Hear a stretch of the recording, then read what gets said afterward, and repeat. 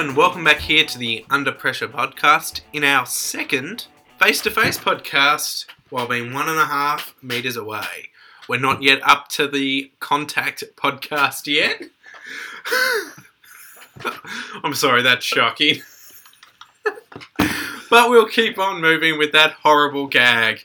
Joining me like he always does is Jake Barker. Welcome back. Thanks, Matt. How you been this week? Yeah, I've been good. Yourself? Yeah, it's been going alright. Been watching a bit of sport as of late, obviously. Yeah, it's all starting to come back, which is obviously brilliant. Now, I know you're very excited about a lot of sports that I'm not, and I think that's a great thing about the podcast. But one of the sports you're really into is the netball. And you've got a few updates for us. Yeah, so, as Matt said, I'm a huge netball fan. Suncorp Super Netball and the league over in New Zealand as well, the ANZ Championship, I believe it's called. So over the last week, there's been a lot of news that's come out. On the 25th of May, the league and the Australian Border Force Commissioner allowed 5 athletes that were from overseas to actually go home and still come back. So I thought that was really good. So 5 players from the competition, a couple from South Africa and a couple from England, went over to back home to visit family, and then the commissions allowed them to come back, obviously being tested and isolating is the word. And yeah, I thought that was really good. They obviously have to quarantine and whatnot, but I thought that was really good by the league and something that shows that netball's a growing sport in Australia, I think. And news that has just dropped recently, actually, is that the Suncorp Super Netball is going to happen. It dropped yesterday. It's gonna start on August the 1st. The full 60-game season. So there's 8 teams, so 60 matches throughout the full season. I know, like, a lot of sports are looking at the crowd perspective, and obviously it's hard to look that now. I know basketball with the NBL sort of said we need crowds for our payment model to work. Is that the same in netball, or do they have a different model that's less crowd dependent?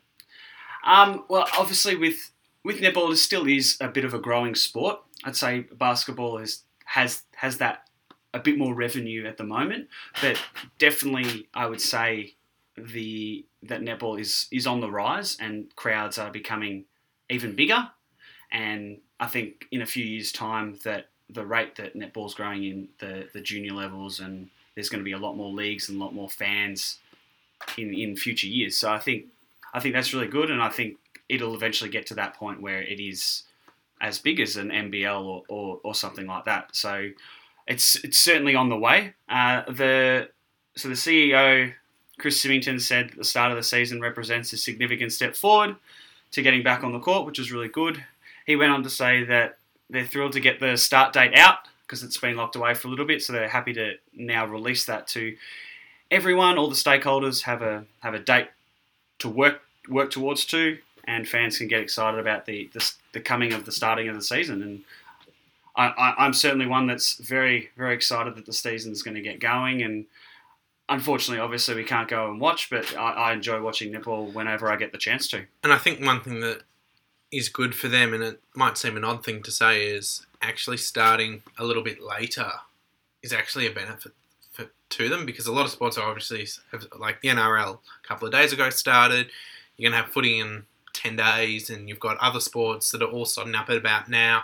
Having it a little bit later, a little bit less noise, they can sort of make while those other sports are going on, their own little launch window to create excitement. So if they do it well, it's a wonderful opportunity, but if they do it badly, there's a few issues there for them.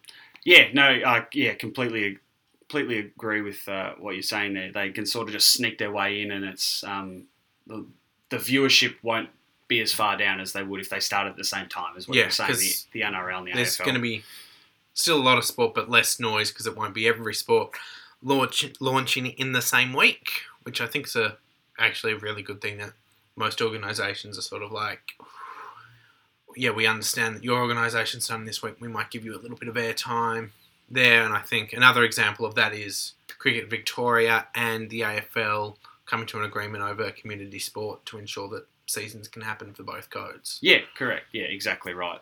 And another good thing that Netball Australia has done and the players have agreed to is that they're still going to be paid with the current agreement that they're on. I think there's 70% of their match fee they're going to get their fee. So they're still going to get that. They're going to get 12 hours per week with full pre-season training and a late June where athletes will return to like their normal 23 hours of a training week, and then they'll get paid from then on. So I should know the answer to this. When was the season supposed to be starting? It was meant to start May. Yep. So it's obviously a couple of months out, but I think even though the pause has happened, it's good that they're still going to get a full season in.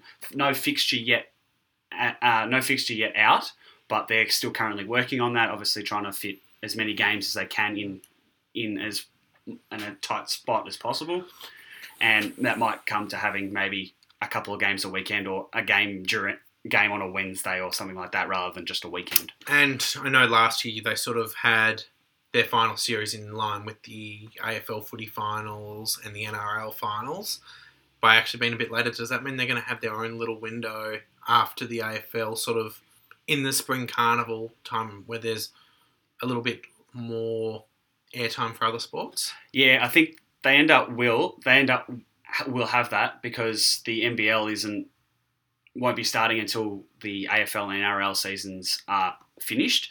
So with netball starting that little bit fraction early, they're going to have that time where their final series where cricket's still starting to warm up. So it's actually that's it.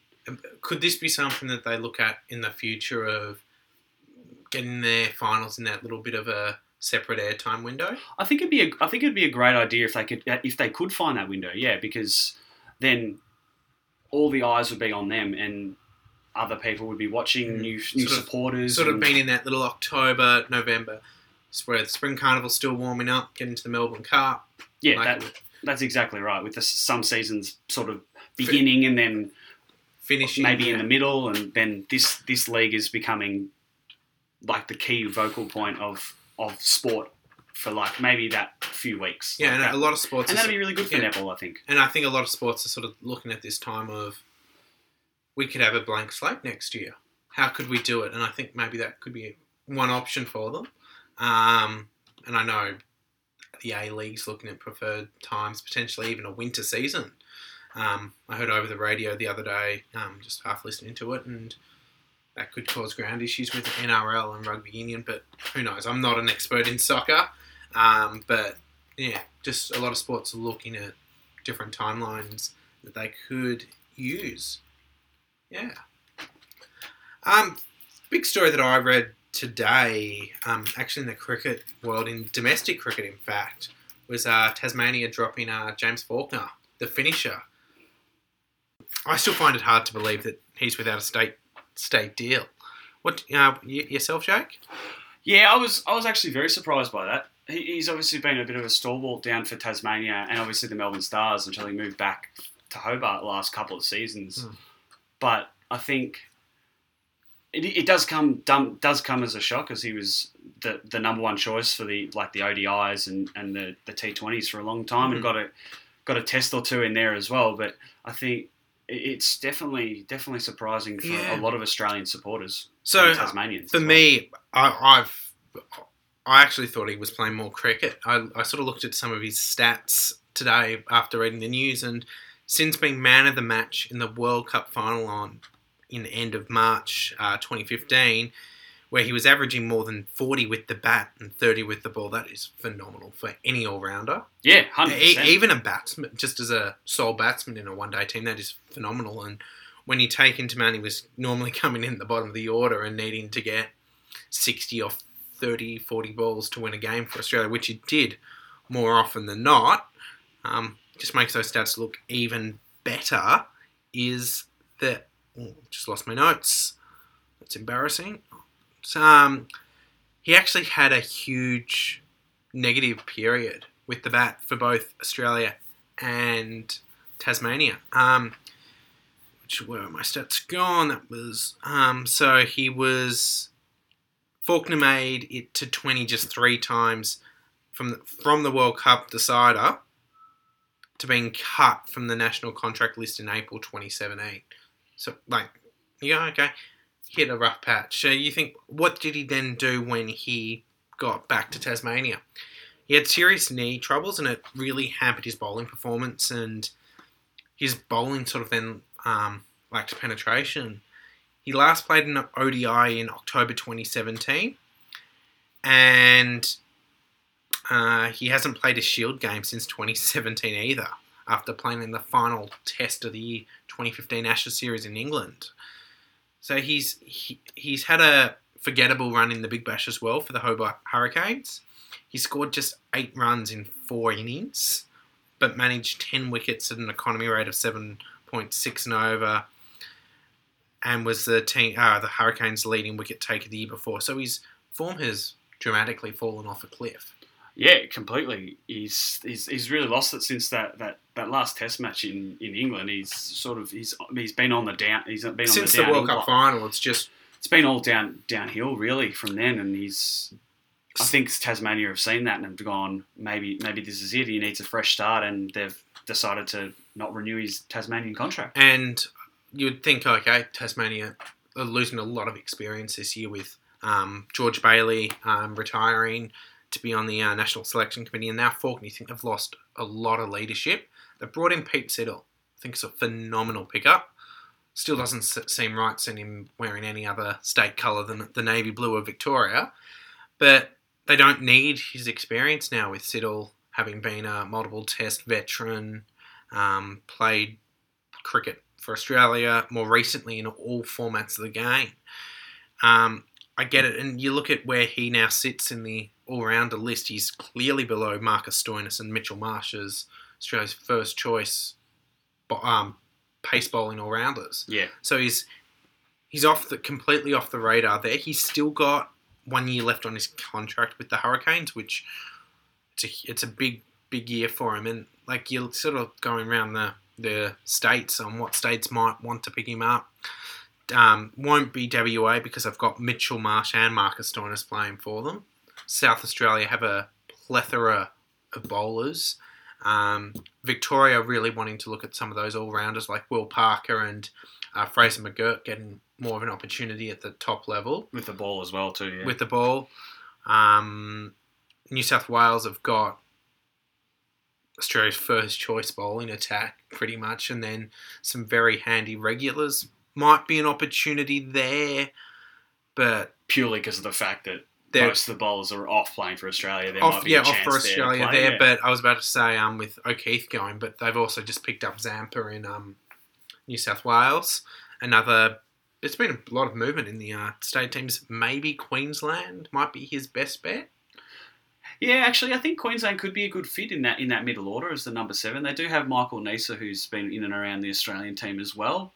He's been known for his batting as well for the Adelaide Strikers, and obviously a great death bowler as James Faulkner is as well. So you could almost see Queensland might be a really good option for him maybe then. Even if they go sort of the Nick Maddison approach that Victoria did a couple of years ago and any state could do this, of we're not going to give you a contract, but we'll give you an opportunity in a few games, and if you perform, we'll give you a contract mid-year and the year after, and that's worked wonders for Nick Maddison. He's gone for many eyes, someone that should never get the opportunity of playing for Australia again, and to be fair, he did get selected for Australia very prematurely, and he wasn't in good form when he got picked. No, yeah. It was just a series of unfortunate events where they needed a batsman and they went, let's give this kid a go. He's clearly talented and he's worked really hard. I think he should be given another opportunity at the Baggy Green. He's,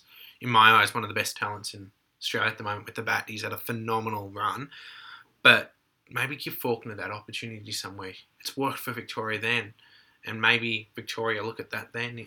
He's got an association, used to play for the Stars, so he knows a lot of the coaching staff, and there's a bit of a crossover there. So it might be Victoria, if they can fit him in even as the experienced sort of role Peter still played in the Australian side, the wise head in the squad to help these young all-rounders.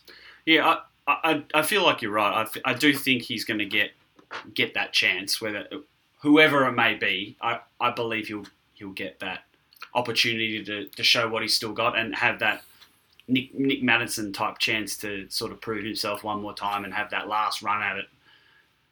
And the other opportunity that they Falkland could investigate is, let's just stay contracted for the Hurricanes this year. If another state doesn't pick me up, it's not the end of the world. Maybe actually playing less cricket might be actually a good thing for him to just physically and mentally freshen up.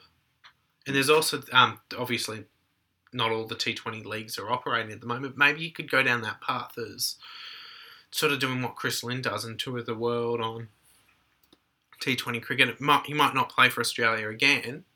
I'd love to see him because he was one of the most phenomenal players to watch. But maybe he could go down the T20 franchise path.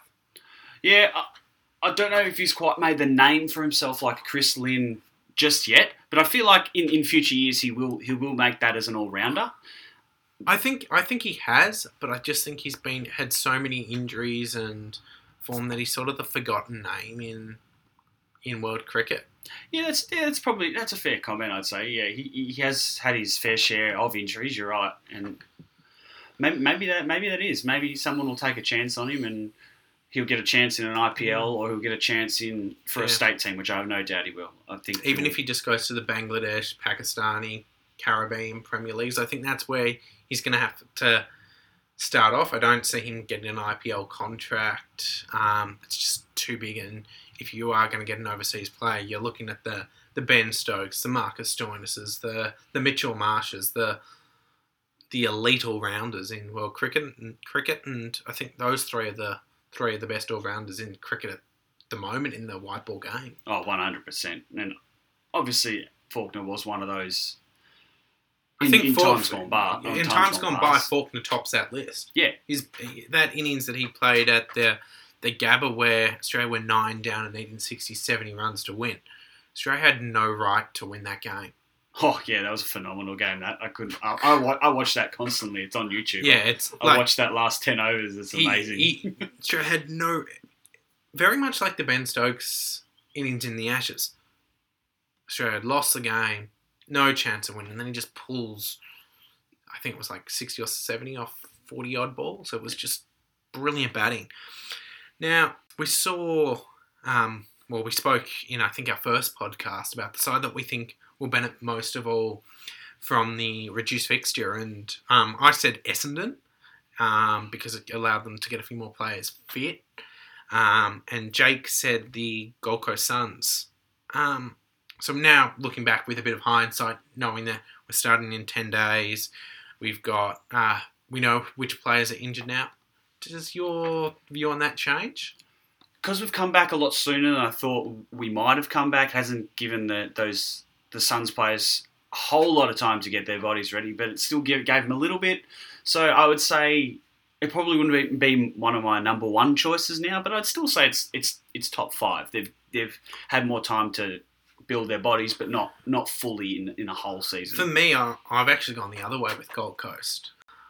Knowing more than at the time, we thought, okay, they have time to get fit and learn, and obviously they had a lot of time away from the squad, and we've heard a lot of players, particularly younger players, struggle for that motivation with training, being away from the club.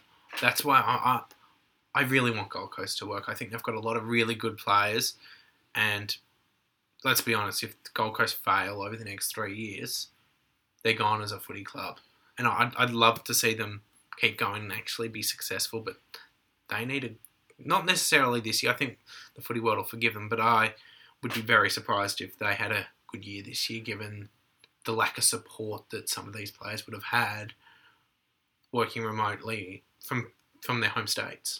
Yeah, I think yeah, completely agree. I think it's one of those ones where you're an AFL fan. You just really want them to do well. Like you really want them to. You want every team to be competitive, and just right now, it's just not happening for them. And for me, I went Essendon, and pretty much I went Essendon as it allowed time for Joe Danaher to get fit. And at the moment, it doesn't look like that's happened, but they've also now got question marks over Orazio Fantasia and a few others. So for me, looking at now, Essendon's not that team for me. I decided penciled in my ladder between 7th and 12th. That with the revised schedule have gone to a top 4 lock in Geelong. I'm very surprised to hear you say that, Matt. Yeah, I think being able to play down in Geelong for all their home games this year is a huge advantage. Some might say it's not an advantage, it's what they're entitled to each year. And I know you're one of those people. But I think the ability for them to play, particularly the Hawthorns, the Richmonds, the Collingwoods, the Essendons, those big Victorian powerhouse clubs in Geelong, is going to give them a phenomenal advantage. Huge chance to make it, yeah. And sure. I think when you look at it, if they were playing Richmond and Collingwood, particularly those two clubs at the G, I think you'd probably say 70% chance that they'd lose. That's nothing against Geelong. It's just phenomenal opposition. And I'd say you bring that game down to Geelong, it flips to 70% chance Geelong winning. Yeah, just for the size of the ground and the width and the length. And the way that the wind blows and all those things. Some of these players have never played in Geelong. And I remember a JLT or a NAB Cup or a Marsh Cup or a Wizard Cup, whatever you want to call it, where Essendon played there a couple of years ago, and it was their first time to Geelong in 30 years or something. Yeah, see, they did. And that was for a practice game, not a game for premiership points. Well, yeah, as every game is going to be this year for premiership points, obviously, and I think with everyone coming down, I think you're very much right. You hit the nail on the head, and they do have a very good chance. As if you turn to some of the people that say that Geelong is a little bit slower than most teams. They don't have a whole lot of pace, but that may not matter this year with obviously the shortened quarters. Yeah, playing every game in Geelong, it has so far. It has swung that way. It has swung the way of Geelong's favour over these past few decisions. And the only thing that might Geelong have an issue is a lot of people have expected those explosive sides and sides with explosive players like Jordan De Goey and potentially even Christian Petrarca for them to excel in a year like this. I don't see Geelong with that someone who's got that explosiveness, but I think Geelong are good in the other way that, yes, they're an older side, but they've got the experience and been able to control. I think this could still be their year, and I think I said it last year. I thought last year was their last genuine year to win a flag with this group. It's been extended for 1 year, and I think this is a do or die year for Geelong. If they want to get win a flag, get Gaz a flag, and I'll be honest, Dangerfield deserves a flag. As much as he's not my favourite player, Selwood and Hawkins probably deserve that one more flag. Great servants of that football club. This is the year. They've got an opportunity. And then the question is for Geelong after that, do they start to look at rebuilding and moving some of those players on? Great servants of the Geelong Football Club, which it's always hard. And I think credit to Alistair Clarkson. He obviously, he's had a few players be a bit salty with him about up saying, yeah, maybe you should look at retiring this year. Like the one that comes to mind is Jordan Lewis. But and also other examples with Luke Hodge and Sam Mitchell. Maybe it's time for you to move to another club just to finish your career. I think they're decisions that Geelong need to probably start to look in at the end of the year. But they've got a huge advantage this year, and I really do hope that they play the big Vic clubs in Geelong, and if they do have to play an away game in Melbourne, have it against the small Victorian clubs that are the ones that travel to Geelong year in, year out. Like your Bulldogs, your Melbourne, yeah. As a Melbourne supporter, nothing irritates me more than looking at the fixture and going, we're playing Geelong in Geelong. That's another loss. Admittedly, we've probably been one of the better sides in Geelong these last couple of years because we've won a couple of games and we had that narrow loss against Zach Toohey. Like, we're probably one of the only sides that have got a couple of wins on the board in Geelong. But let these clubs play them on their home deck because they don't get the opportunity because the Collingwoods won't play them down there. No, and with those bigger clubs, there obviously are more supporters, and you generate more revenue playing at the G. And but it is nice to be able to hopefully play these bigger clubs in Geelong. Yeah, and at least, but it gives those Melbourne clubs a bit of the smaller ones. Not advantage isn't the word, but it sort of evens it out for them, because you look at, and it doesn't matter which club you are, you look, we're playing in Geelong, that's a loss. Like, that's the venue. Like, Geelong's a quality football club, but with respect to Geelong, I think 50% of that win's got a bit to do with the ground. Maybe not 50, 30%. It's got a bit to do with the ground that just pushes them over the edge. And it's brilliant that there's a club that's built that sort of fortress. Yeah, no, as obviously the last 10, 12 years has been pretty nice being a Geelong supporter and having those, being one of those dominant clubs and having that stadium that's still in Victoria but not the MCG or Marvel Stadium, and people have to come down and travel down to Geelong to actually play. It is a little bit of an advantage, I would say, and being a good side over the last few years has helped that even further. Odd thing here. I'm going to change the ball completely, and this is something that we didn't put on the rundown meeting. But while we're talking about grounds, it was announced last week that the Australian cricketing calendar was announced on that they'd be playing their test matches, and the key thing to come out of it was, and we've known this for a while, there was going to be a tough decision. Which 4 Australian venues host a test match against India? And we always knew that Melbourne, Sydney and Adelaide were safe. Yep, for sure. And then it was either going to be Optus Stadium, where Australia did beat India in the last series. Last year it was the one test Australia won in that series, where they lost 2-1. Or the Gabba, where Australia hasn't lost since 1988. It's been a long time. 87. It's been a long time. The question was, did Cricket Australia make the right decision in giving the Afghanistan test? I think it's the WACA or Optus Stadium. I've seen reports for both. I just can't remember now. Did they make the right decision playing Afghanistan in Perth and India in Queensland? Going on last week, when we were talking about these grounds and where they would play and where they play the one-off test, my opinion was that they would play that 50-50 one. They would play it at the Gabba. I feel like that's been a fortress, as you said, for Australia for a very long time, and Adelaide, Melbourne, Sydney are always going to get a gig. But I feel like the Gabba's that underrated stadium that Australia always plays well at. They always seem to get the job done there. They play some phenomenal games there. There's been some great Ashes tests there, and games against India and the West Indies and teams of years ago. I think in the end, it's not a great decision for the fans of Perth, but it's probably the right decision. I believe you're going to get. I reckon you're going to get more. There is less seats in the Gabba than there are in Perth, and Perth does get the higher attendance.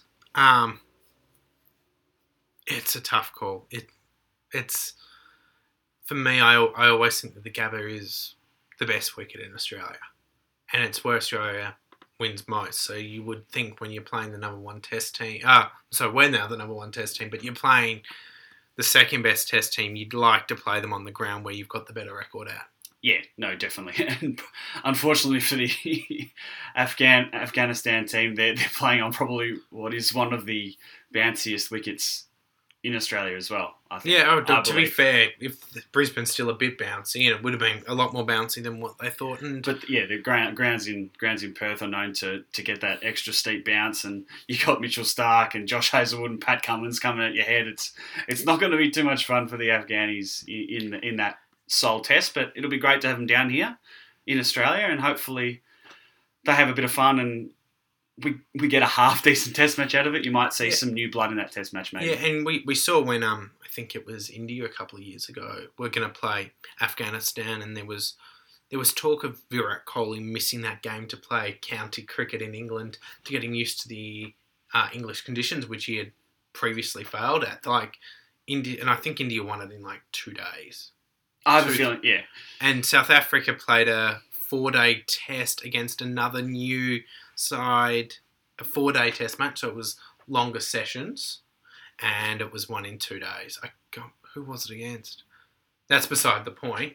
But just when these teams have historically, like the Islands and the Afghanistans have started, they've not been close test matches.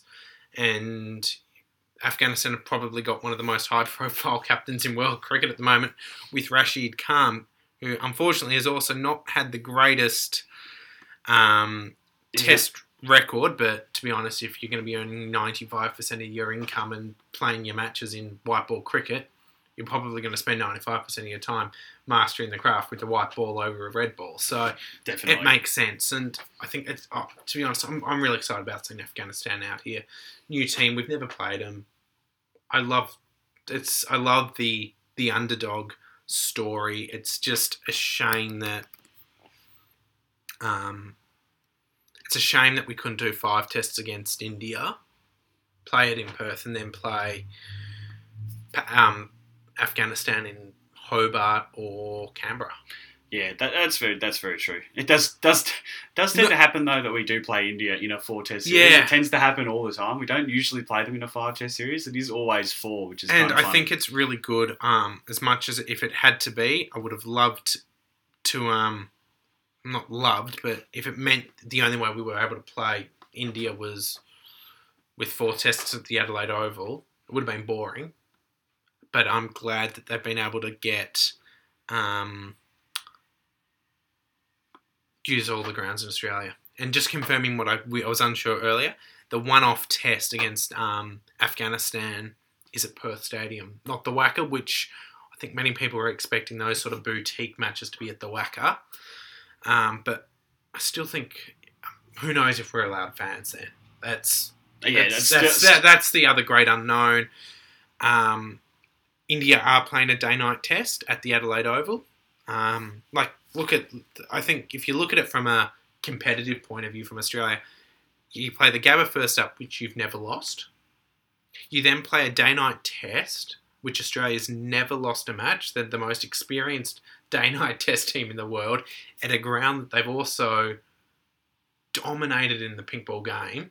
You think you'd almost say that that's 2-0 by the time you get to Melbourne. Well, if you were to look at it like that, it really could be if they play their cards right and play the right team and play the right And then you just hope that the MCG wicket's got a bit of life in it. Yeah, that's the question. That's always the question. Another question. And then you've got the SCG where India are actually historically pretty good at. Yeah. So I think Australia's sort of hoping to get that. Like, if you're looking at it as a tough thing, Australia win the first 2. Hope to draw worst case scenario in Melbourne because India are very good in Sydney. I'm not saying that Australia won't win in Sydney, but from a setting a series up from an Australian point of view, a really good schedule.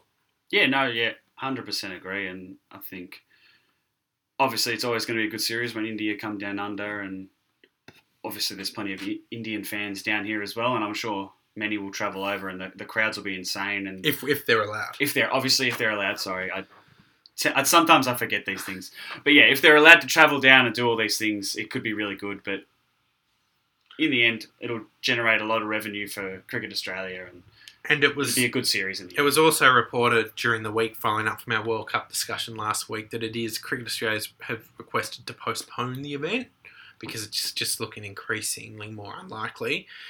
They've suggested next year, which could mean that there's 2 World Cups, one to finish the Australian summer and then one at the end of the year. I still don't like the idea of 2 World Cups in 1 year. I hope that they can push the Indian one back, or worst case scenario, do Australia in 2022. The reason why I say it might be better for Australia to do it in 2022 is it might be better to only postpone 1 tournament instead of postponing 2. Even though the Australian one should be first, doesn't mean it has to be. Yeah, no. And definitely. It's a critical summer for Australian cricket to reset their financial books, as it's been no secret of the financial troubles that they've had. Yep. Yeah. And they're going 100% to, right. and people might say, why didn't they do the World Cup instead of the Test summer? Australia going to generate, or from a Cricket Australia perspective, they're going to generate significantly more money from a 4-test series against India than a World Cup. You might think that seems weird, but the ICC get a cut with an ICC event, which the World Cup is. So it's a lot of that. And I know other people are going to say, oh, but India are coming down. Why can't everyone come down? The thing is, India's one team. It's not the whole cricketing world. Yeah, no, completely. So I actually think Cricket Australia should be commended for what they've done in very difficult circumstances. Yeah, no, definitely. And sort of moving into a bit of a sport that we haven't taken a whole lot of look at yet on the podcast is the NRL, as they've been the first sport in Australia to sort of kick things off with playing games without crowds and whatnot. We found something really interesting that they've been doing on in game and when you watch the games with the crowd noise. It was I'm not a huge rugby league fan, and I'll be honest, I was a bit bored Saturday afternoon. I went, it's live sport. I'll watch that. Yeah, definitely.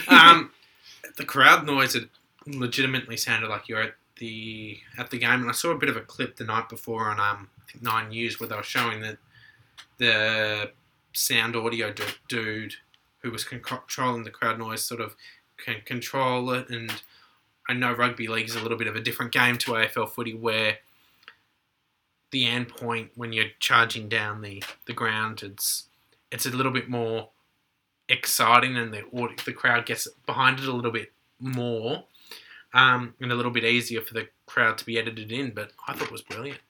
Yeah, no, I really thought it was good, and particularly that bit you were just mentioning, as NRL is an up and down sort of game. You're getting closer to your goal, getting further away from your goal, and as you said, as they're getting closer, the crowd noise they turn up the crowd noise, and everyone's excited that there's going to be a try when there's really no one there.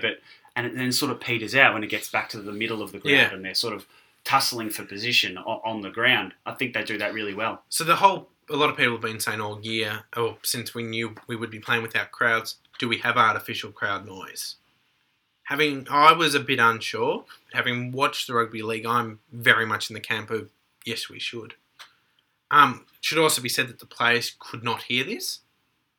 Yeah, correct. It was just edited for the viewers at home, and I'm actually for crowd noise. And I wasn't sure if I was going to be a month ago, but before I heard this, I thought, it's going to be artificial. You're going to know it's fake. But I liked it. It actually kept me engaged because I did find round one very hard to watch. But I completely agree with you. I was wondering, I was in that camp, is this going to work? And to be honest, I was probably leaning no, because I went, it's going to be stupid, it's going to be horrible, but I actually thought it worked really well. And it has sounded like they've actually just pulled crowd noise from games in the past and just used it. To be honest, if I didn't know there were no crowds, I just would have assumed that was the crowd. It was that well done. If the AFL and Channel 7 and Fox Footy can do it and do it just as well, I'm all for it. Even on radio, if they do it for the free-to-air TV coverage, I hope they do it for the radio, because I think the radio almost needed a little bit more. Yeah, a bit of extra noise in just the background. That background, just to engage you a little bit more, because you can't obviously see it. I think if it's done as well as it was in the rugby league, I'm for crowd noises. Yeah, I do think it will be that slightly a bit harder for absolutely. the AFL to do it, rather than the NRL as it's up and down, where with AFL you don't know when the ball's going to be turning over. You got the ball and in the back and like those types of things. And those sort of great marks, and they're not going to have that per se in it, but still maybe giving that crowd noise vibe.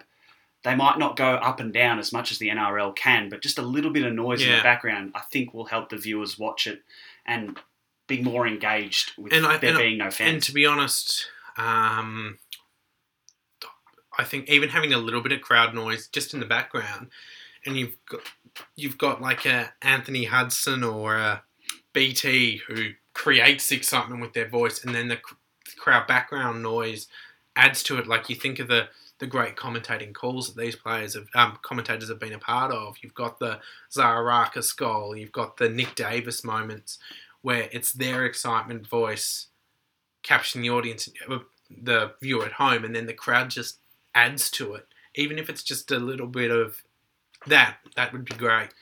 It is going to be harder for commentators, obviously, because there's no they drive their talk from the crowd and what they're getting from the crowd.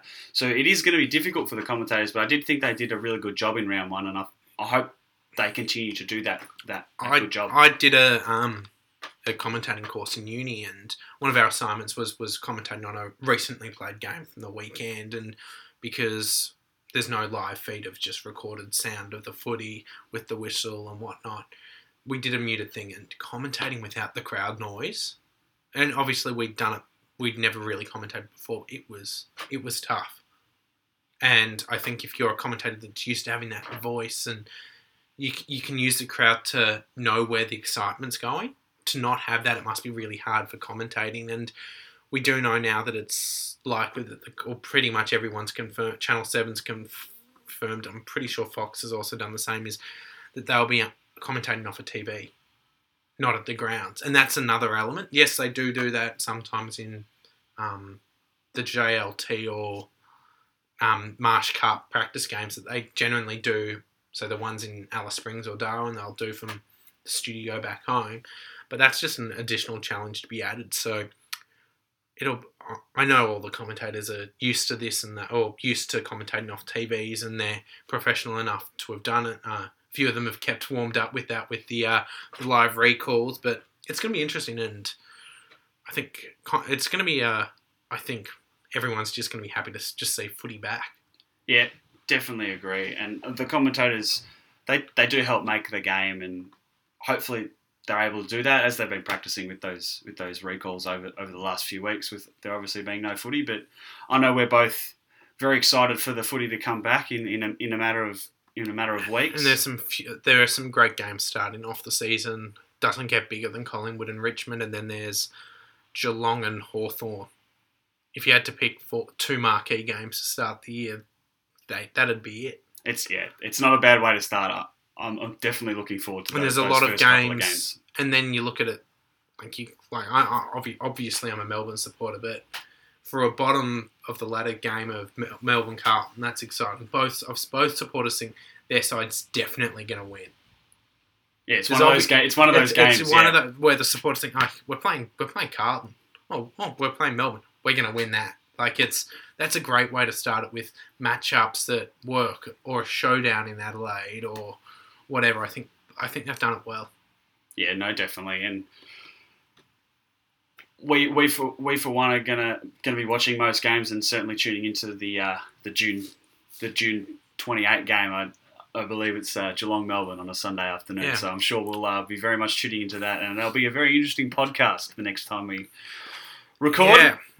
But that pretty much does it for this week. Remember to go through our social media channels and our podcasting websites on Podbeam and Apple Music or Apple Podcast. Jake will just go over the Instagram and Facebook details. Yeah, so don't forget, obviously we've got our Instagram, Twitter and Facebook, so share, like and subscribe those please, and send them out to your friends and family and even people you don't know. Get them interested in the podcast. So thanks again for listening, and we'll see you on the next.